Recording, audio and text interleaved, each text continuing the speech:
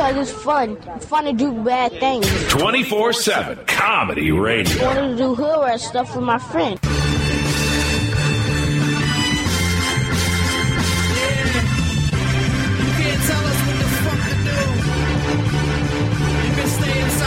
Well-prepared box, we step out of that shit like a homeless man trying to change his life. We do it so fresh, and we do what the fuck we want to do. The Green Room is brought to you today by Amazon. Click the Amazon link on SeanTGreen.com to support the Green Room today. And now, live from Silver Lake, California, the host of the Green Room, Sean Green. Welcome, everybody, to the Green Room. We're doing it live here on SeanTGreen.com, presented by our good friends over at 247comedy.com. Make sure you check them out, 247comedy.com. They got an internet app. They got a popular channel on the iHeartRadio app. Tons of AM, FM affiliates all over the country. Just got 1200 AM Boston. Make sure you check them out over there. And, of course, our sponsor, our main man over there, Amazon. Now, how do you support us through Amazon? It's pretty easy. You don't go to Amazon.com. That would be foolish. No. Instead, you go to SeanTGreen.com, click the Amazon link. We get a little taste of that over here at the Green Room. All is well with the world. Speaking of all is well, I'd like to welcome on the man, the myth, the legend, Jake Weisman. Jake, what's up, man? I was just for a second getting super excited that you called me a legend. Yeah. So that's really exciting. I'm doing well. I had a root canal today. Oh, really? Yeah. Now, how you feeling? I feel a lot better because, like, the feeling... Have you ever had a root canal? No. And now I'm trying to think in my head exactly... I know I sound like an idiot. Root canal is one of those things, like, everyone's always said I didn't know what it was until I had it. So no, it just sounds incredibly painful. It sounds insane, right? And in a world of euphemisms, can we not do better than the root canal? It sounds like they're essentially taking the core of you and making it empty, which is incredible. But no, what's great about a root canal is that you only get a root canal if you're in searing pain, so it's way better than that. Yeah. But it's weird because it's like this bizarre. It's like they're doing construction in your mouth, and you hear buzzing, and you can feel them scraping, but it doesn't hurt. So it's like kind of amazing. Oh, okay. And you're like super numb, and you know that things are happening in your mouth and brain, but you don't have to feel anything. So I'm feeling much better now. But before I couldn't eat or anything. So this is now, what happened? Was it? Was it like a pain in your tooth that just wouldn't go away? It was a pain.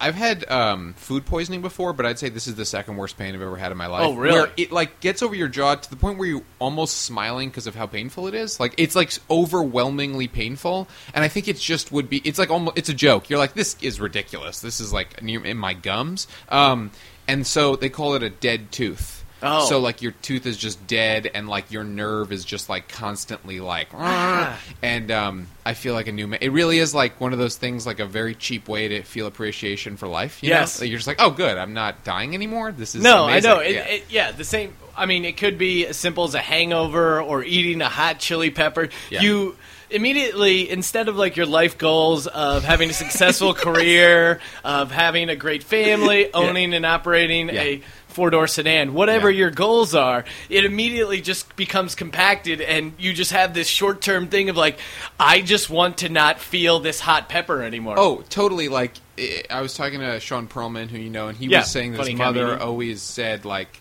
all you really need is your health. You know, if you have that, you're good. And he's like, I totally understand. But it also made me realize that I'm probably nicer now than I was last week, like, in general, like, to everyone after this pain. You have to be. So I was thinking that, like, everyone should get kidnapped at one point in their lives, you know, and like they hold a hostage situation for you when you survive, and the rest of your life you'll be so much nicer. I think everyone should have to do that. There is something you need, whatever it is, you need to kind of have things put in perspective, whether it's intense pain or having some sort of illness where there's a chance you could die, so you have to start thinking about your life. It probably won't die, but at least think about your own mortality, and it helps you put things into perspective in a way that it's just so easy to kind of get in this routine of, and you kind of get numb to everything, and to just, whenever it is, like the pain or a hangover or a disease, whatever it is, when it's gone, it's just like this burden off your back, and you feel like, I can do anything. Yeah, no, because if things like that don't happen to you and you have no appreciation, you end up finding yourself saying things like, ABC Family is ruining my life. And you're just like, what? Why? Yeah, just you don't lose all perspective. Yeah. And it's funny too because I know just the stuff I've been through. It's hilarious. Like as soon as it's over, you're like, I'm going to be a new man. I'm going to change everything. And then it's so funny how you lose that immediately. Yeah. Like I talked about this on the podcast I think a couple of weeks ago, and. Yeah, I was complaining. I had this like awful flight back from Canada, United. It was this huge layover, and then it basically culminated in them giving me a warm beer, and I was just like, God hates me, God hates me. And then right after that, we started experiencing like really, really heavy turbulence, and I was like, God, I'm sorry, I'm sorry, I didn't mean anything. I'm a bullshitter. You know that about me because you're God. You get me. You're the only one that gets me. You're God. You understand sarcasm. Am I wrong? Because you're the most powerful being in the world. You have a sense of humor. I don't have to explain comedy to you. I would pay like $300 to have a video of you actually saying that out loud. And then I would just hold it over you as blackmail for the rest of your life. I'd be like, no. Seriously, Sean's insane. Like, I'm just drinking a warm beer, yelling at God, going, I was being sarcastic. Sean doesn't react well to beer anymore. You know what I mean. Yeah. So now you were telling me we're taping this on a Friday evening, and right after this you got a big family event planned. My mom is basically getting married to a man that is not my father, and so we're having dinner as like in celebration of that. Oh, all right. So it'll be my mother, her partner, and the reason why I say partner is I don't think they're getting officially married, and also, like, I have a gay sister, so there's, like, tons of partners in my family. It's like we're just a huge firm. But, like, it's like, so, and also my mother just became, like, an interfaith minister, so she, like, marries people, so it's, like, all this New Age stuff, which is cool and whatever, but interfaith being she marries people between two different faiths, like, she'll perform that ceremony. So, I don't know what else it would be, but yeah, so they're getting married, and his son's going to be there, and my girlfriend's going to be there, so it's going to be like the oddest mix of polite conversation. Exactly. And just like, oh, what do you do? Yeah, there's nothing. Yeah, no one's going to be like busting each other's chops. There's going to be that won't be allowed. Everyone's going to be on their best behavior. Yeah. Yeah, there is something interesting to. I was just at a wedding myself up in Boston, and it was also interfaith. There, I guess. Now, it was unclear. I know one guy was definitely a rabbi. He introduced himself as a rabbi, and then he joked around. He introduced the other guys like Rabbi so-and-so. He was representing the Christian side. I don't know. Like, he didn't... Yeah. He wasn't wearing his priest stuff. Maybe he was a priest. Unclear. Right. I don't know. I was talking about that. I don't know if priests do marriages outside of churches. Yeah, I don't either. I think what's happening now is, like, as the world progresses, a lot of things happen. People are moving away from religion a lot, but also their religion is, they're kind of making their own thoughts of what they are, so who they can marry and the rules. So I think some people are like, absolutely no, let's have very strict interpretations, but some people are like, we don't want to lose everyone, so let's just satiate people. Yeah, exactly. And it's like a priest and a rabbi are just hanging out, even though they completely oppose each other. Yeah. The rabbi was great. I mean, rabbis are great just because they love cracking wise. They love joking around. Yes. Man, he was hitting some strong. Strong for the crowd. And like, he was crushing. Exactly. And you think about it, wedding, or we're both stand-up comedians. Wedding is like, that's got to be wedding, especially if you are the rabbi, not if you're actually just trying to do stand-up, but wedding.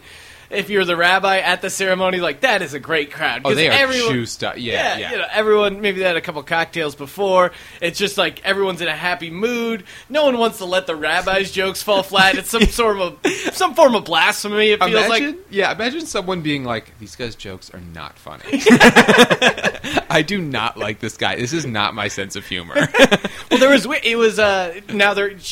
lady wasn't doing that, but this woman that was sitting in the wedding, she was providing commentary as the procession was coming down. She was like an older, kind of like a very waspy wedding. It was like in Boston. They clearly had some money, and it felt like old money. Like, it was it really was like this old money wedding, just because like there was a lot of like anecdotes about times at boarding school and stories about crazy things happening on our sailboat.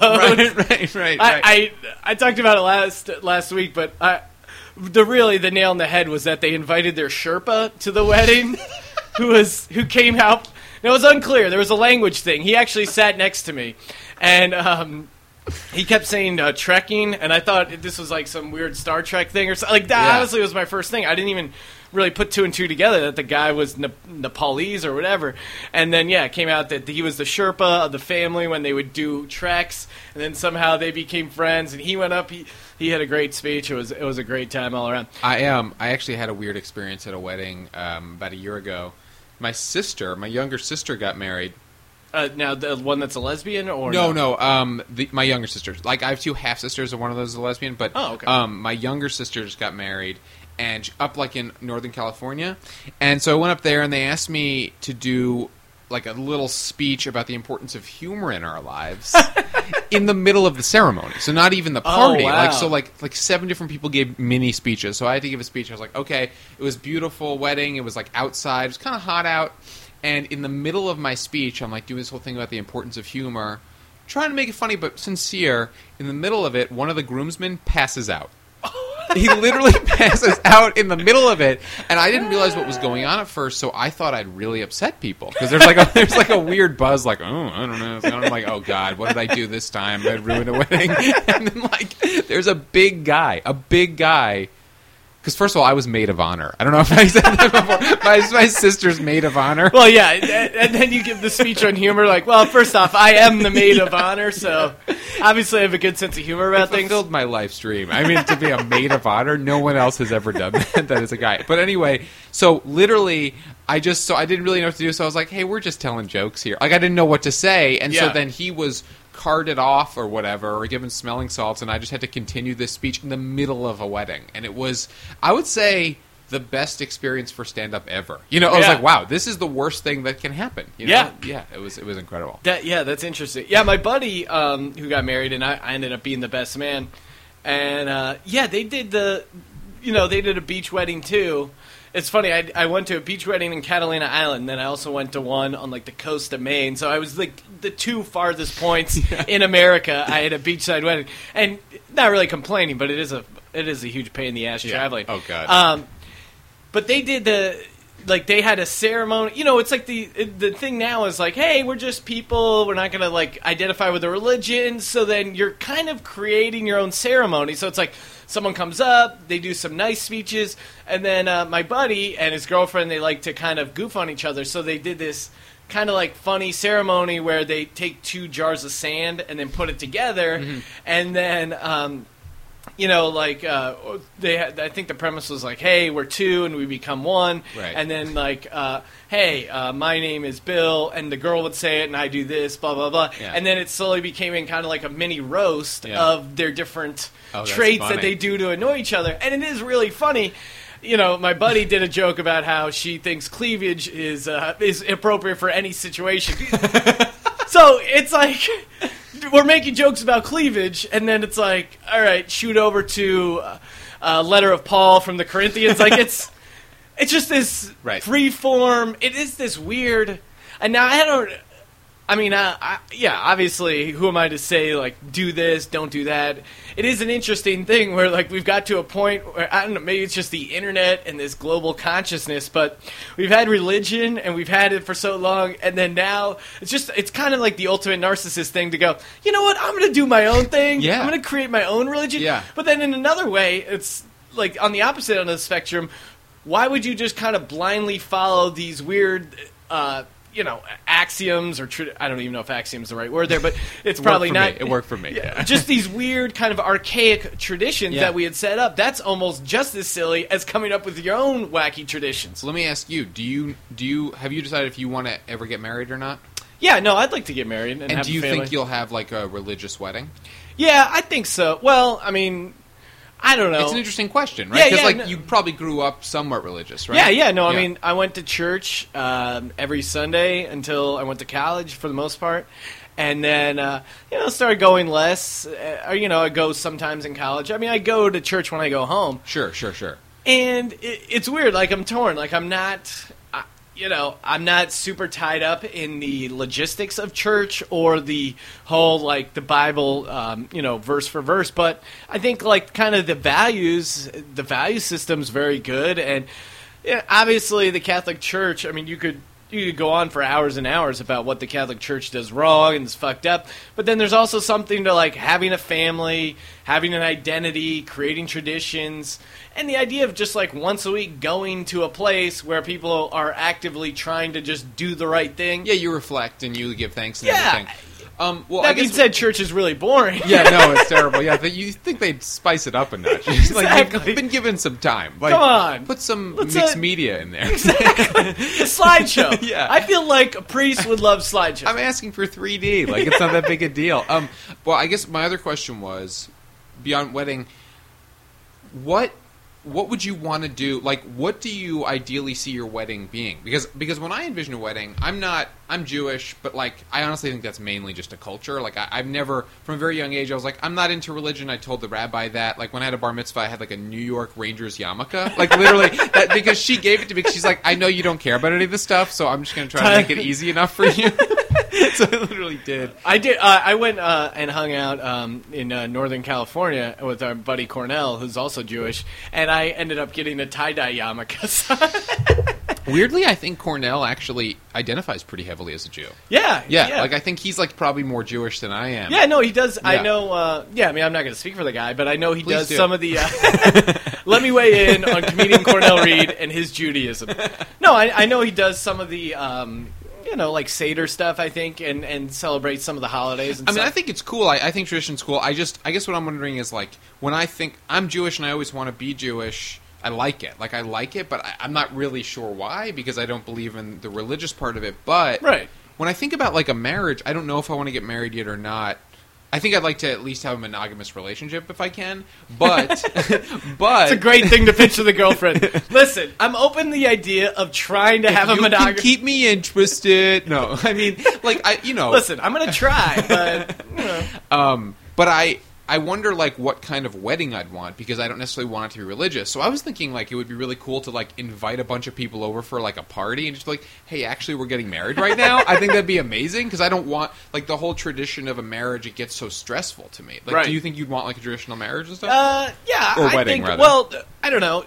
Yeah, in the same way, like, I feel like I'm Irish Catholic, and I don't go to church, really. I mean, I go on Christmas, but, yeah, I mean, I grew up going, like, I have a huge family on both sides, and, like, every wedding I went to was the same way. You go to the church, hang out there for an hour, everyone's kind of bored, checking their watches, and then you go to the, the cocktail hour, you have a lot of cocktails, then it's like this big dinner, and then you have a big open bar, people are dancing around, and it's a good time. So, yeah, I would probably angle for something like that, like a traditional marriage. Yeah, Just to fun. Yeah, it's interesting. No, it's interesting because it's like I think like kids. It's because it's basically what I knew, what I grew up with. It's what you think a wedding is. Yeah, It's how it's what I think a wedding is. I mean, my parents have been married.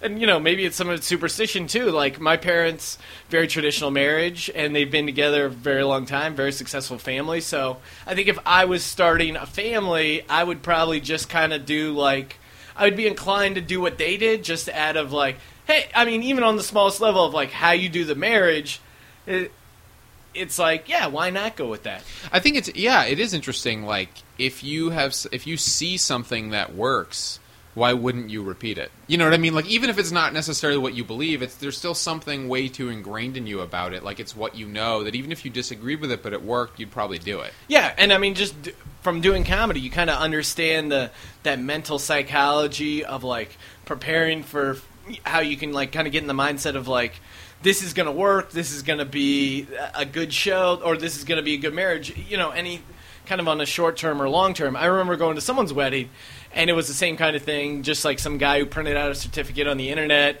didn't really have a live band, just had a guy hanging out, noodling around the guitar, and it just got the feeling of, we don't really give a shit about our wedding, and then I think that kind of attitude carries over into, we don't really give a shit about our marriage. That's a good point. I never thought about it that way. That is interesting, yeah. I mean, yeah, a traditional marriage is a huge pain in the ass, but I think putting that time in to set up the wedding and, like, all the planning that goes into it, I think that mentally prepares you in some small way to be with this person for the rest of your life. I hadn't thought about that. It's a really good point. Yeah, because I have friends who are getting married in a few months, and they're so stressed all the time about it, like so stressed. In my mind, I'm like, why are you doing this? I'm like, well, because you're building something. Exactly. You should be stressed. Yeah. Ideally, you're going to be living with someone for Yeah. 50 years. You're going to be creating souls with this person. You should be stressed out about that. Yeah. I mean, I get stressed out, doing like a 5-minute open mic just because, like, I want it to go well. Right. It's some form of stress. Yeah. You should be stressed out when you get married. You would be a sociopath to not be stressed out. It'd be very weird to have someone, I'm pretty sure, considering how the world is, this is definitely going to work out. I'd be like, you're insane. Especially the odds of marriage. I mean, that being said, plenty of people have traditional marriage or traditional weddings. They fail. People have traditional marriages. They fail. People have, like, these hippy-dippy things. They work great. Like, there is no real set formula. I just think in my small world, I would probably go with kind of what I've known. I have a feeling that, especially if you're in comedy, but also just being part of this generation, or maybe who we are, we're probably have heard so many negative stories about marriage. Like, just so many. It's overwhelmingly anti-marriage comedy, everything. We've heard so much of that I bet that if either of us, if and when we get married, it'll be like a pleasant surprise how good it is. You know what I mean? It'll actually be good, and it's like we've done all this work to be like, oh, no, it's actually fun and nice, and it's good to have someone to support you. Oh, wow. Thank God. Yeah. Right. I mean, it's easy to play that role of just like guy who hates marriage, but honestly, guys have been getting married since the beginning of time. Yeah. There must be some inherent positives. It's probably but nice. It is funny, like, they're never even discuss the, like, positive of marriage. You never hear a guy. That would be a great beer commercial. Just guys getting together explaining how awesome marriage is. We should make that sketch. Yeah, actually, dude, that would we be really great, should do that. That would be a great beer parody. Like, she let me come down here. Yeah, very supporting partner. That's amazing. Same here. I got laid off work, and if it wasn't for my wife's health insurance, I don't know what I would have done. She even lets me drink this beer. Exactly. I shouldn't say let. We're a partnership. Yeah. No one lets each other do You know what the best their about own a thing? Partnership is? Mutual support. Which is the name of the beer. Mutual support. Partner ale.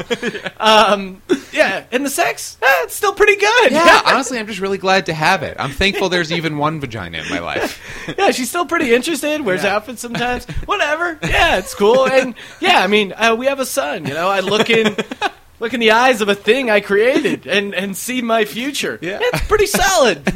Cheers. Like, you don't hear that. And then one of the guys just punches the other guy for no reason. Yeah. Fag. Yeah. Way to ruin our fantasy football draft. Yeah, exactly. Now, Jake, you grew up in the, I just know this because you're a Giants fan. Yes. And so you grew up in the New Jersey area? No, I grew up in Westchester, which is essentially like New Jersey. It's like just outside of the city, kind of like the part. Yeah, it's like of south of upstate New York, right? Or yeah, it's just north of the city. It's like anywhere from 20 to 40 minutes outside the city. Okay. Essentially Westchester, yeah. So now you grew up in Westchester. Mm-hmm. Now you already talked that your parents aren't together. How old were you when they split up? Actually, I just graduated college, so so it was like a whole different part of my life.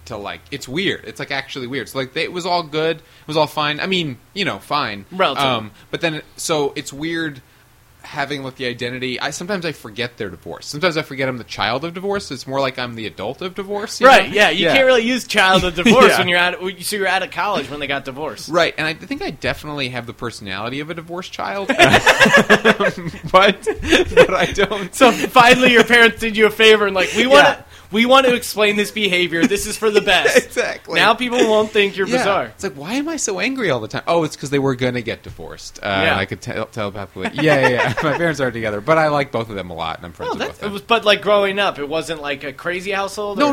I mean, I don't necessarily know if it was the best marriage ever, but it certainly wasn't like tumultuous. Yeah, I mean, they must have had a good run if they stayed together for I think at least 20 years, yeah. Yeah, I mean, that's the thing. It's like, I guess technically on paper, the marriage failed, but really 20 years? That's pretty good. That's a pretty good marriage. That's like almost like a life sentence in prison. Like that's like pretty good. That's a lot of time, and like that. So that marriage is the equivalent of one murder. Yeah, exactly. So, yeah, we did one life sentence. Yeah, all right. I got out on good behavior. No one. Yeah, and I think the reason why it worked, a lot of reasons, is they both like their kids a lot. Like I think they're both really good parents. So I think, they probably wanted to make it work, but even if it wasn't perfect, they're both like, well, we'd like to raise these kids while we like them enough to figure it out until at least they're out of the house. Oh, okay. Yeah. So, all right, now growing up, how would you How would you describe you didn't move around? You stayed in Westchester? Mostly, yeah. I was born in the city and then mostly lived in Westchester from when I was like 8 years old. Okay, now what'd your parents do? What?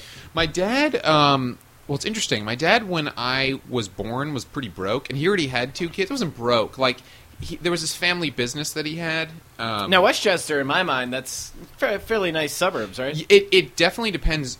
Where I'm from, yes, definitely. I was very fortunate to live there in a way, like, but also it's a little snobby, so it like kind of fucked with my head a lot. But because I just couldn't take it emotionally.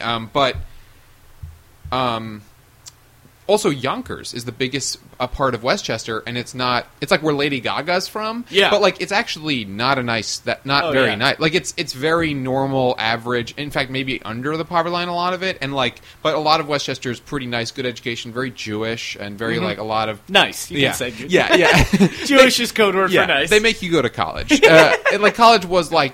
I came from a place where college, it wasn't like, will you go to college? It was like, you're going to go to college, and you're going to graduate, and then we'll talk about what you want to do. Like, that's, so that's where I'm from. So I grew up there, and it was weird, like a very Jewish, it's like Judaism is so implanted in my mind as a culture that when I went to Vanderbilt, which is in Nashville, Tennessee, I didn't realize, like, it was weird there weren't tons of Jews around. I'm like, I thought Judaism was the entire world. You know, I was like, not even the religion. I was like, no, everyone's a Jew. Like, that's what you do, is you just grow up and you're Jewish. Yeah. And it's ridiculous to be anything else, you know. And there's a Catholic kid, but he's kind of Jewish anyway, you know. So it was kind of bizarre. It's bizarre, like, to spend most of my life outside of it after I was in it. Yeah, no, because it is weird, kind of, like you were saying, what you get adapted to. Yeah. Whatever, racially, religion, just culture-wise. Like, I mean, when I grew up, there was hardly, where we're from, the Lehigh Valley, for the most part, when I was growing up, there was hardly any Asians there. Right. So, like, you move to Los Angeles, it's like, oh my God, what? There's a lot of Asian people there. Like, my first job working in corporate America, there was, like, 10 Asian people on this floor. I was like, what's going on here? Yeah. I was like, this is crazy. Yeah, and you start to understand, like, how racism continues to persist simply because people geographically hang out with each other. You know, it's like comedians only go to comedian parties for the most part, and then that's just, multiplied intensely by, Catholics or Roman Catholics or whatever, and you're like, oh yeah, people just don't talk to each other. Like, right, and that's, I mean, it's like, it's weird. We've really come, like, I think in a really far way as far as racism and a lot of stuff. But the idea of, like, birds of a feather do flock together, so there's still... It's just basically fear of the unknown. Or like, hey, we're used to this makes sense, so other stuff... It's an insecurity thing. You're justifying what you're doing is right because of X, Y, or Z trait. Yeah.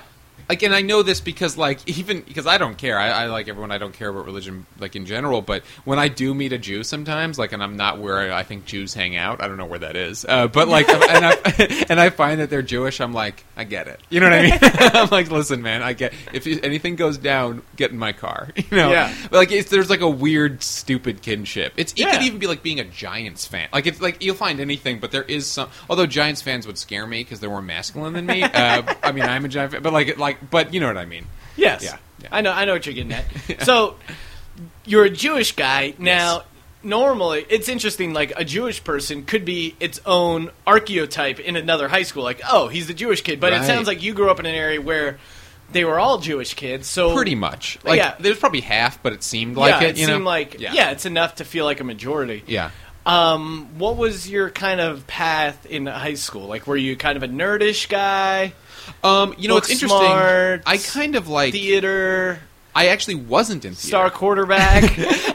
What's weird, considering You're how you know surprised that me. you weren't in theater? No, very. Like, considering that, like, oh well, for a lot of reasons, as I'm sure you know, but, like, for me, I actually played a lot of sports growing up, which is funny. I mean, we already talked about that. I like sports a lot. I still obviously follow it a lot.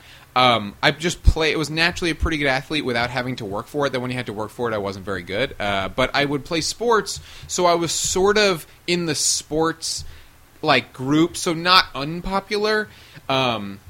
And then my voice didn't drop, and I was just very sensitive. Like, I was fairly good at sports, but very sensitive, so I just started getting called a fag all the time. Like, and so then I was, like, good at sports, but, like, what they thought the gay one that was good at sports, so they weren't thrilled with me. And so I, like, would withdraw a little bit, but I wasn't... I kind of just tried to fade. I was good at adapting to different circumstances because I hung out with cooler kids who were good at sports, but then also, like, people who were, like, weirdos I would try to befriend, and then I kind of... just wanted to, like, kind of get through it. Like, kind of wanted to just, like, fade in the background a little because I didn't really feel like I fit. I feel like I'm a pretty weird guy in a lot of ways, but only because my thoughts are weird, and I kind of got along with anyone but kind of didn't identify with them, so I kind of just tried to be quiet. I had, like, a group of 7 friends that were kind of cool, but not as cool as they wanted to be. And I just want to go So to now, college. like, do you talk to people from high school still? Or were you... Yeah, sort of. I mean... A few people that I didn't really hang out with in high school, I kind of keep in touch with now. Because they were the people I wanted to be friends with, like weird sort of artists and stuff like that. But I wasn't really friends with them then. And then I do have this core group of 7 guys. I guess I'm one of the 7 that I'm still friends with. Though they're kind of like banking, like they're doing banking, and one of them's like one of them just had a child, another one, and I'm so far a weird bohemian. And they come see my comedy, they're really nice, but I know for a fact that when I leave the room, they're like, he really is weird. Like, like it's just like we just are very. Well, yeah, different. I know what you mean. That kind of, especially very prevalent in New York. I just spent a few nights in the city, hanging out, doing shows and stuff like that. My buddy from high school, he's a Wall Street guy, and it's just such the guy, Wall Street guy, and my cousin came out to check out my show. It was really cool. And then his friend also came out, and it's just funny, like the mindset's so completely different. I think he was also some retirement management or something, something related to finance, and he was just like he's like, tough gig, right? It's tough, right? Like it's just like it's 2 totally different worlds where he's not processing, like, you just don't have money. Like, how does that? It's interesting sometimes. This is a weird metaphor, but not metaphor, but like comparison. But sometimes I think of like murderers, like mass murderers. Yes, and I'm like they're human, right? And so are we. I can't believe we're both human because I could never do that. But we're both technically considered humans. I can't believe we grew up. It's still weird to me that people have different points of view than I do. Like, even in politics, I'm like, how could you think that? I'm right because I'm a human. Exactly. And so, like, I think this drives me crazy. Yeah. I always rant about this, but it drives me crazy. Sean, you just always think you're right. Yeah, no shit, I always think I'm right. Why would I actively have a thought and go, that's wrong, but I know it's wrong? No, how can I outthink my own thoughts? And then it's like, and then if you didn't, like, argue your opinions, you'd be like, Sean, you never stand up for yourself. It's like, of course I believe in my thoughts. How do you operate your fucking life? You just take in information and randomly decide on it? You have no sort of gut instinct or information processing center, no logic core at all? Yeah, exactly. No, it's one of those things where I'm very thankful to have those friends, but more sometimes I think, even though we don't have a ton in common, it's always nice to have a link to the past a lot of the time, unless they were super abusive. But they weren't, so it's like, you know what, I'll hang out with the new people. But I think we don't have necessarily a ton in common. Like, I'm the only one doing something a little more like bohemian almost. Yeah. But we get along. We're all, I've been to their weddings and it's great. But I don't know how much they're, like, I just don't know anything about banking. Like, I have literally nothing to say about it beyond, I hope you're just not breaking the law. That's, and then I'm like, but if you are, I don't care. Exactly. That's it, it's just a white-collar crime. You'll be all right. Cares, That's the crazy part. You read about these corporations that are, they're washing HSBC or this bank in London, these, like, mega banks, and they just, we'll just take in money from terrorist groups and just wash the money. How is that? It is so weird to me, man. Like, drop your voice like bankers are checking out this podcast. I'm like, Sean, don't fuck with bankers. We're under we just missed under the radar. I would get stoned and watch the Bernie Madoff affair on Frontline almost every day for like 2 weeks. And I made my girlfriend watch it with me, and she's like, this is amazing. And what's so incredible is, like, this guy, billions of dollars, where I feel guilty. If I made fun of you, like, as a joke right now, whereas we've done that before and it's fine, I would feel guilty about it after. And that's just teasing you when I'm allowed to. This guy stole $1 billion and he just doesn't feel anything. He's like cold, sociopathic. He's a con man. Like, I don't understand that type of life where you can just move units and make millions of dollars. Like a different kind of... But do you like, I know you don't feel any compassion and you don't feel any sympathy, but then how do you enjoy any of that? Like, to me, the whole point of being sad is that it fills out your spectrum. Like, okay, I feel really sad in a way that's almost good because you can, like, feel that you have some sort of register, and then it makes you appreciate when you're really happy and stuff's going really well. But if you're just that kind of turned off, what satisfaction are you getting out of making all this money? It's just like... I think part of it is, I think you probably start and just like gotta just put my head down, work for it, and then you get there and you kind of don't know how to get out of it, and then you're living a certain lifestyle. Especially with Bernie Madoff. Yeah.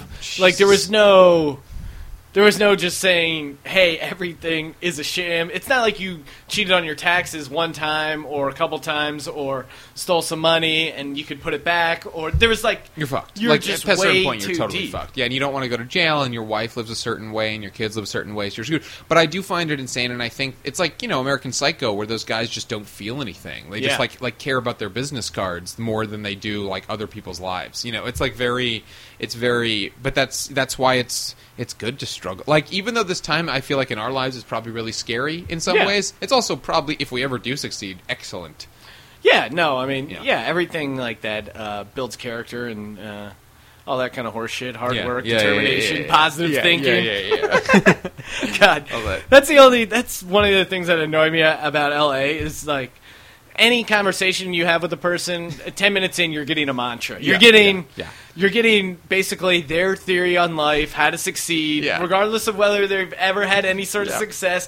They've got an angle. That's really, really funny, actually. Have you talked about that on stage? That's no. hilarious. But it's just like within 5 minutes, you're getting their shtick, where they came from, why they are a dancer, what's going to happen when they make it in dancing, who their influences are, what they think about dance. Like, everyone, it's almost just like everyone has like a prepackaged bio ready to go and just showcase. Yeah, it's almost like their human defense shield. Like, I notice like my G-Chat conversations, which should be, hey man, check out this video, LOL. They're like, how are you? Not so good? You need to stay positive. Like, that's what it's like. I'm G-Chat. so annoyed that people tell me to stay positive. That really annoys me. I've been really positive for points of my life, and it's not worked out. All it does is make it that much worse when it comes crashing down. It makes me look crazier. Yes, it does. When I see people that are just, they're delusional. That's not, to me, I mean, especially with comedy, being a cynic and being realistic and seeing things for what they are, that's part of the gig. I'm not going to just blindly just think everything's going to work out. I don't have that gene in my head. I mean, I guess I do to some small degree in the back of my head because I'm not going anywhere. I'm not giving up. Yeah. So there must be some sort of determination and optimism, built into my core. But yeah, I don't. The guys who are just constantly in that mode. I think that's just it's the difference between the East Coast and the West Coast. The West Coast is like, hey, everything's going to be okay. East Coast is like, we're totally fucked. We got to squirrel away some nuts for the winter. LA is like, hey, who cares about winter? We're still going to be fine. Everything's okay. Live for the moment. New York's like, the world is coming to an end. I need to make as much fucking money as I can right now. Fucking go out, get that money, get that paper, put it away. Get your kids' private school taken care of. You want to go into school with some Puerto Ricans? No, you go out there, you hustle. Dude, that's why I feel like on the West Coast they smoke pot, in New York they do heroin. You know, because it's just like so much more drastic over there. Like, people just fade into obscurity here. But over there they're like, I'm going to have a heroin addiction because life is awful. Yes, exactly. But LA, things get a little fuzzy. New York is like lights out. Yeah, in LA you just end up driving a cab when you're 45, and you're like, I don't know how I got here, but I'm just going to smoke too much weed to care. It's its own form of heroin, smoking weed in LA, because it's so easy to just... The lifestyle in LA is really nice. So you can have... you got a girlfriend who looks pretty hot because she came from some other town. It was probably pretty hot. You got the medical marijuana. You can find a pretty decent place and not spend a lot of money. You know what I mean? The weather's pretty warm. Lifestyle's pretty laid back. Like, you can't... It's its own form of heroin of just, like... Getting by in LA is very pleasurable. It's almost like a cult. Yeah, it's really great. Yeah. I mean, it's probably bad for you, but it's like, hey, I don't even want to think anymore. Yeah, so I'm like, all right, I'm in. Yeah, you got to have some, some form of some form of happiness or Yes. feel a little good. That's actually why because I think New York is incredible. And like being from New York, it's weird not being there because you'll when you go back, you're like, oh, you don't live in New York. How could you? But you're from here. You get it. Like Yeah. it's the place. And I'm like, yeah, but I really want to be happy. Like I really like, and not that you can't be happy there, but I almost feel like it's like a military training ground for interesting people. And interesting isn't always good. Like, I'd rather be less interesting and dumber and happier, almost. You know, like, I'd rather be, like, fat and happy sometimes. I think that's the decision I and make. New York is intense, man. It's, especially the city. Like, I love visiting the city, but every time I go there, it just kicks my ass. Oh, yeah. Yeah. You know, for a guy who likes drinking, bars are open until 3 a.m. You don't have to worry about getting, you can just take a Subway, and then you got all this, like, rich food. You got just pizza every 2 doors. Yeah. There's just, Yeah. it's just overwhelming. Yeah. And there's just garbage everywhere and just humans everywhere. It's just like, it's too intense. Too much. Yeah, it's too much for me. I'm just not, no, totally. I mean, that being said, if anyone from New York comedy wants to hire me to write on something or whatever, Hire I'm not Sean, going to yeah. complain.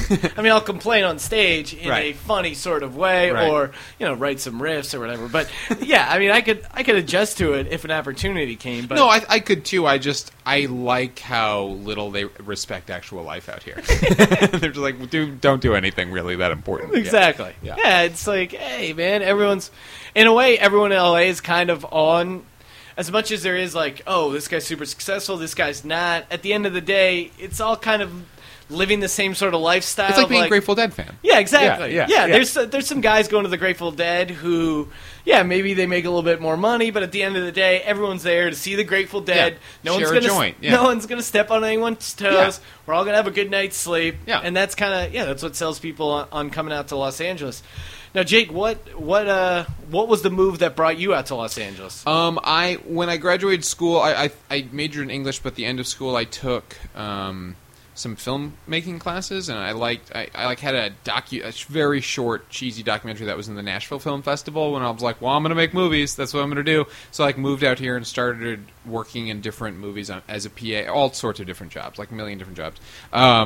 And then I was like, wow, making movies is really hard. And like, when you're a PA for 16 hours a day and you're just eating because you're unhappy, you're just gaining weight and losing and not writing enough because you have no time. Yeah. And then you just get sad and you get unmotivated. And so then I just did that I kicked around that, like, different worlds in film and TV for a long time. And then I just started doing comedy about 4 or 5 years into moving here. Oh, okay. But I came out here totally to make films, and now I have literally no interest in making anything. Like, I would like to act and write in them or whatever, but no interest in putting together a film ever again. Just realizing, like, how much work it takes and how hard it is and how little respected people are. It's like, I can't do that. Yeah, I can't. Yeah, no, I mean, film is intense. Like, I don't think people realize... They say it's hard work, but I don't think people understand that the hard work isn't necessarily the physical labor of it. It's, like you said, the 16-hour days. Oh. It's an intense mind fuck. Like, yeah, you're not exhausted physically. I mean, you can get exhausted physically, obviously, if you're working production like that, but just to be thinking about one thing for 16 hours and to kind of lock your brain in that mode is exhausting. And not only that, there's a few things to it, which is that if you're a director... like, the decisions you're making last forever. You know what I mean? Like, film lasts forever. So there's that. And also, a lot of people might be shocked, or people who know, out here know, but, like, directors are often assholes. But they have to be. They have to be, because it's a fucking like, they're doing the coolest job ever. Like, it's like, they're all Machiavellian. It's amazing. Like, or whatever, Machiavellian. They're just, like, having an unbelievable job, and none of them are happy because you have to control hundreds of people. Yeah, they're a dictator. And it's like, you got to make time, otherwise thousands of dollars get spent every day if you fuck up. So it's like a crazy, like, you're not even, you couldn't even be happy, because I don't want to boss that many people around. I like comedy because I can be my own boss eventually. Yeah, comedy is the one-man band, and that's what's great about it. Yeah. But yeah, directing, you don't understand, like, and the crazy thing about film, and why I like stand-up, or even the podcasts, or whatever, like radio, anything like that, like it's so much more immediate. Absolutely. You tell a joke now, oh, hey, I get a laugh, or I don't. Obviously, Jake's going to laugh. He's on my podcast. But the point is, he's not gonna phone it. No, but that's... But, like, you're sitting there, and then even if a scene is funny, you say the same joke 16 times, and then take a 2-minute break in between each time you say that. It's not going to be funny. I don't that's why I'm not a good actor, and that's why I don't see myself in film. Like, I can't.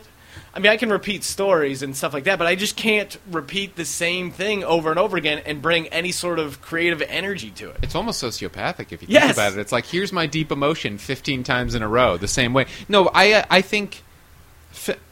What I like about comedy, that's the reason I started comedy. I didn't start comedy because I thought I was very funny. I just was like, well, I'm having trouble continuing to write because even if you write something, it could take a year before anyone sees it, and then you just skim the first 5 pages and be like, this is terrible, and you're like, I'm going to blow my brains out. This is the worst thing ever. Whereas with comedy, I wasn't doing it. I was like, I'll do this for a few months to kickstart me writing again. And then I realized how immediate the feedback was, and that was the hook. I was like, oh, I guess I better learn what a joke is, because this is incredibly fun. Like, this is just... like, even if you get one laugh, you're like, oh, I wrote something today. I accomplished a shitload. I can watch TV and jerk off now. Yes. This is amazing. Yeah, you can feel... And now, I don't know if it's a guy thing more so than a woman thing. I mean, I'm sure women have that same drive, but for a guy especially, like, you feel tied to your work. Like, your self-value is really caught up in your work. Like, for a guy, it's tough to feel good about yourself if you're not working. You know what I mean? Like, and absolutely. In that same way of, at least, hey, you go out, you do an open mic, you at the end of the day, you put your time in, you feel like you did something at night. Like you said, you can relax. Like, you can feel like, okay, I put it out there, I did some work. Yeah, it's almost like, that's why, like, if I ever married for money, I know it wouldn't work because I would still feel terrible. Like unless I had accomplished what I was doing, I would still want to work my job until I made a life for myself. Like, I wouldn't. That's not the mission for me. Like, to get money from anything other than something I'm doing. You know?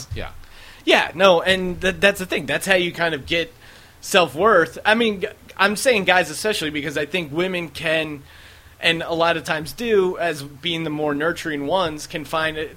You know, that solace or find that self-worth in creating a family, raising their kids. And obviously you have that as a father and stuff, but I think guys, there is still that you're the breadwinner, you're the guy who's kind of got to do it at the end of the day. And it's interesting, yeah. I think it's just, I think to some degree that's kind of in our genetics of, as much as we are like, you know, an equal partner society, you know, yada, yada, yada, that whole shit. The idea, I think the guy still feels compelled to be the provider in some way. One of the interesting things that happened in the relationship I'm in now is that I think that I'm pretty liberal, especially socially. I just don't know a ton about fiscal stuff, so I'm like, I don't really know what I'm talking about there. Yeah. But, like, socially I'm pretty liberal, and that means, like, to me, feminism is just women can do whatever they want. You know, there's no whatever.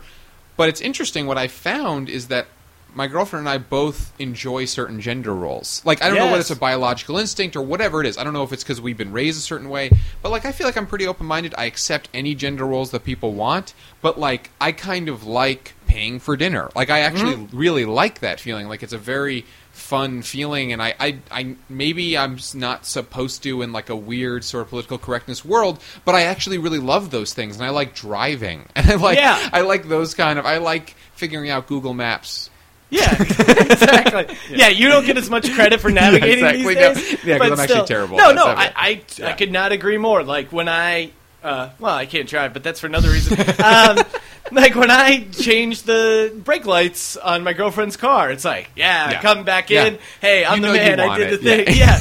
And then when she, you know, makes a salad, or, you know, she's vegetarian, so whatever kind of stuff she makes, you know, it's like, oh, hey, this is a good meal, nice work, and I know that makes her feel good. Like, there is, I don't know why. I mean, I guess it's the same way with, like, the unions. You know, the unions had to come in because the workers were so downtrodden and so taken advantage of, and then the unions kind of got out of control. Like, the same way Bethlehem Steel, the reason we're not making steel anymore, a part of it was that the unions became so powerful and took so many benefits that the balance was thrown off and they couldn't remain competitive in the marketplace. Anytime there's been an injustice, it bounces way, way far. It's like a rubber band, and then it comes back. I don't know if rubber band's correct, but, you know, like it comes, and then it middles out a little bit, which I think it's necessary for men and women because women have been treated like shit. But I do think it's almost like it would be nice for everyone to get to a point of personal security that they could just let people do what they want, and I think actually it would balance out a decent amount how it is now, you know, with just less restrictions. Right. Yeah, I think having kind of some traditional gender roles is, creates a good balance. Yeah. And Mother Nature created a guy and a man to make a kid for some sort of reason. And there is something that a guy... By the way, you just said a guy and a man. Which was incredible. You were the most left person ever. Hey, like I said, God created Adam and Steve, not Adam and Eve. It's a t-shirt I'm working on, trying to sell at the Jersey Shore, not really taking off. Yeah, just two guys get together. Who needs chicks, man? Let's just make some babies. But I think there is something to having... Sure, it's just people complain, and, rightfully so in a lot of ways, about just restrictions. It's just like, don't tell me what I can't do, just let me do what I want to do. And right, you're right. I think people kind of naturally gravitate to that. Yeah. To those things, because it's something that, I kind of like doing this or that, and it kind of falls in line with the traditional things. But yeah, it feels like if I came home and said, make me my dinner... Then it's like... Yeah, wouldn't you just feel guilty? I don't know, I would just feel really bad, yeah. Yeah, I mean, I would feel all right. If I was making a ton of... honestly, you were making a ton of if money. I was making a ton of money, I'd get a little more bossy, gotta be honest. And I suppose... Bringing no money into the equation, I know I'm losing some leverage. You're a feminist until you make a ton of money. Yeah, until I make a ton of money, then it's just a numbers thing. Now this is the only way I can get women is to be a feminist. No, I agree with you, because I also think if you split up the relationship to be like, listen, I'm taking care of the physical part of it. If you're taking care of the house, like, we have this agreement, you have to make a house work. So, sure, I understand that. And I don't think that's being... Yeah, I don't even think that's being pejorative. I think raising... It's a partnership. Raising kids, or, raising put together kids and, keeping a house together. I mean, that's just as hard as, going out and making money. And to act like a homemaker isn't a good job or raising... You know what I mean? But I think women felt like that, like you said, the restriction, they felt like, oh, this is my only option, I have to do this. And for a while, it was like that. No, sure, and I mean, there's a million, obviously women have gotten, fucked over in a lot of different ways. But yeah, I do think it's moving forward pretty well. Obviously, there's plenty of places to go. People still have their clitorises cut off in Africa. So, right. We've got we got a lot of work in Africa. Yeah. Even the men are getting their clitorises. It's really They're terrible a little backwards back there. Yeah, that's weird. I think the AIDS thing, that's kind of the first thing we need to introduce to them. Yeah. They were saying, actually, I read this was, I don't know, now this is an interesting thing, because in Africa they're so gung-ho about female circumcision, but very opposed to, I guess a lot of them over there don't get the guys don't get circumcised. Oh yeah, isn't that bizarre? They think it's like every part of a man is amazing. It's like, not necessarily. Exactly. Some I'm not weird. that attached to my foreskin. Yeah. Mainly because I don't have any. But even the idea of it originally, I wasn't that attached to it. But supposedly, not having your foreskin really, or being circumcised, really helps in not transmitting HIV. Yeah. And I guess for whatever reason, the blood can kind of keep in the foreskin and helps transmit the virus. That's why no Jew has ever gotten HIV. Exactly. Magic Johnson, not a Jew. No, well, converted later. And that's why he doesn't have it anymore. That'd be so funny. He's like, no, you just had to convert to Judaism. That's how you get rid of HIV. That's so great. I mean... You want to talk about guys and kind of being the king of the household? Now, listen, if, I don't know your relationship, but your girlfriend, if she knew that you cheated on her, obviously you'd be pretty upset. Might be tough to salvage the relationship. Mm-hmm. But imagine being at a point where, hey, I got AIDS. We're still a family, right? And his wife stayed with him, and he beat AIDS? You'd honestly, the only way to do that is to win 3 NBA championships. It's like, no, I'm a really cool guy. Yes. I have Bono and speed dial, so you probably want to hang out. You are Showtime, so... Yeah, it's like, oh, yeah, no, and honestly, that's how good you should have to be to get, otherwise, no excuses. No, right. That's what I'm saying. It's the same way in sports. Chad Johnson got cut from the Miami Dolphins because he had this domestic violence incident with his wife. There was some headbutting, whatever. They cut him. Also, they cut him because he's not that great of a receiver. Yeah. You're Ben Roethlisberger. Two different women accuse you of rape. One with a lot of evidence. 4-game suspension.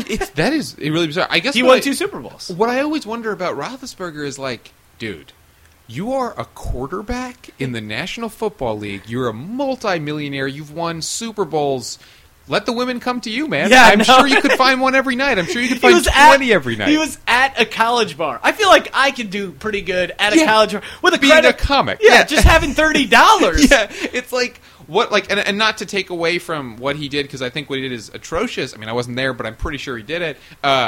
It's like, I just don't understand that at all. Like you could pay someone to have sex with you. What are you doing? No, right. In the same way, what a monster. In the same way, the same way at the murder stuff or anything. To me, part of the enjoyment of having sex is that the girl is really into it and trying. Absolutely. Like, that's the thing. It's like, for me, I'm very insecure. So, like, if I'm going to hook up with someone, they're going to make very sure that I know. They're going to have to basically put my hand on their face. You know what I mean? And then I'll be like, I think you're my sister. You know, like, and then they're like, no, Jake, come on. This is sexual. I'm like, oh, great. That's what I want it to be. They have to be very overt. Otherwise, it's just not. And it's like, because I just need to be. I'm just so. Like that Louis C.K. joke where he's talking about, like, he was once in D.C. and, like, he was hooking up with like a waitress and sorry, I'm going to repeat his joke, but anyway, I won't laugh, so I don't want to give you false credit for repeating his joke. No, he was just like, he's like, you know, and she was being resistant, like, to taking off her clothes, so I didn't do anything. The next night I saw her, and she's like, how come you didn't make a move? Like, how come we didn't have sex? And he goes,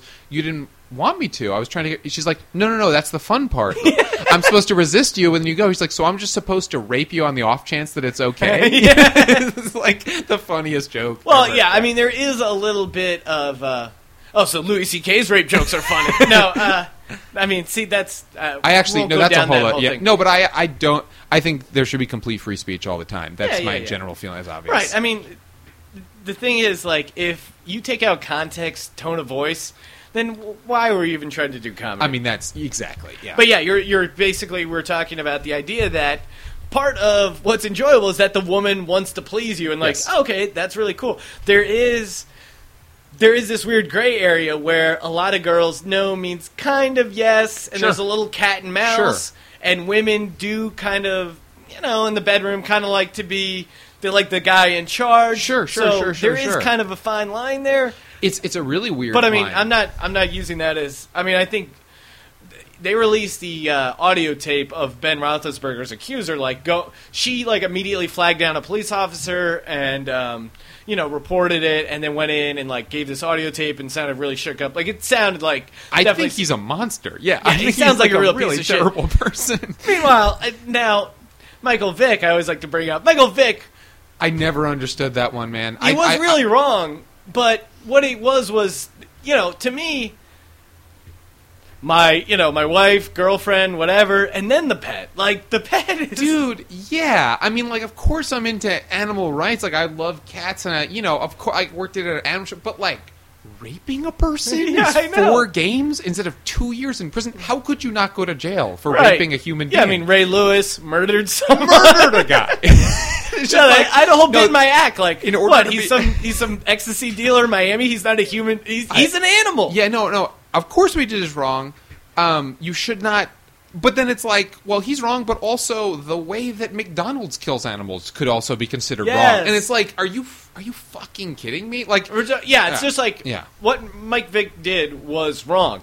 But let's put it in perspective. Yeah. And then, you got Kevin Cobb is out hunting boars with a knife. He'd hunt boars with just a knife and just stab boars. Brett Favre shooting a deer with a crossbow. Yeah.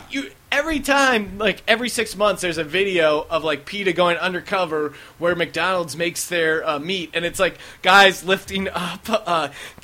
I'm laughing because it's kind of funny, but it's horrible. They're like lifting up, like cows on forklifts and like pushing them around. Exactly, and, just like, putting things in torturing garbage disposals, and it's like exactly. Like, we're in a society that views human life the highest. So if you are making that, like, if you are consenting to that human life is the most important, we already think that animals are under us. So we have to respect humans first. That's that's consensual between all of us. That humans are the most important. Well, and what happens is people get attached to the animals because they've never been abused by an animal. There's never been a shitty non-existent dad animal. You know what I mean? Like, it's... You know what I mean? Like, people, as much as we say we value human life, we also resent it much more than animals' life. Like, there's...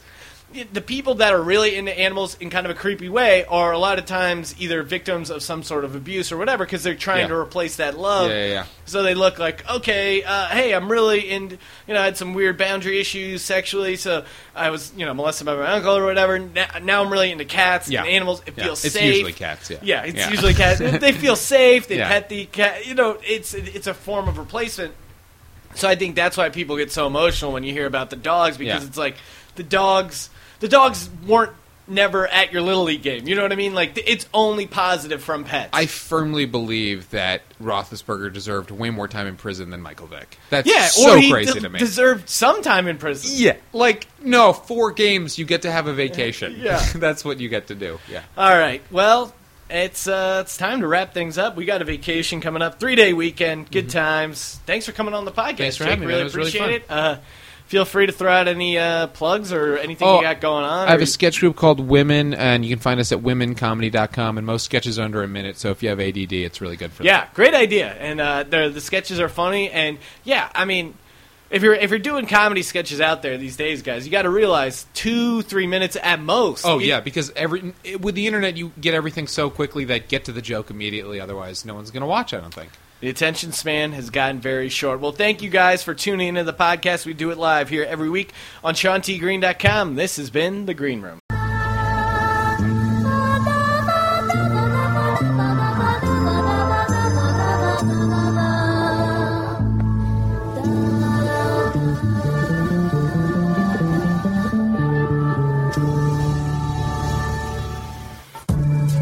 Thank you for listening to The Green Room. Log on to SeanTGreen.com to access archive episodes and follow the show on Twitter at Green Room Show. Also check out DocumentaryLabel.com. But he seen her walk by in them tight jeans, and he looked at her like, that's my queen.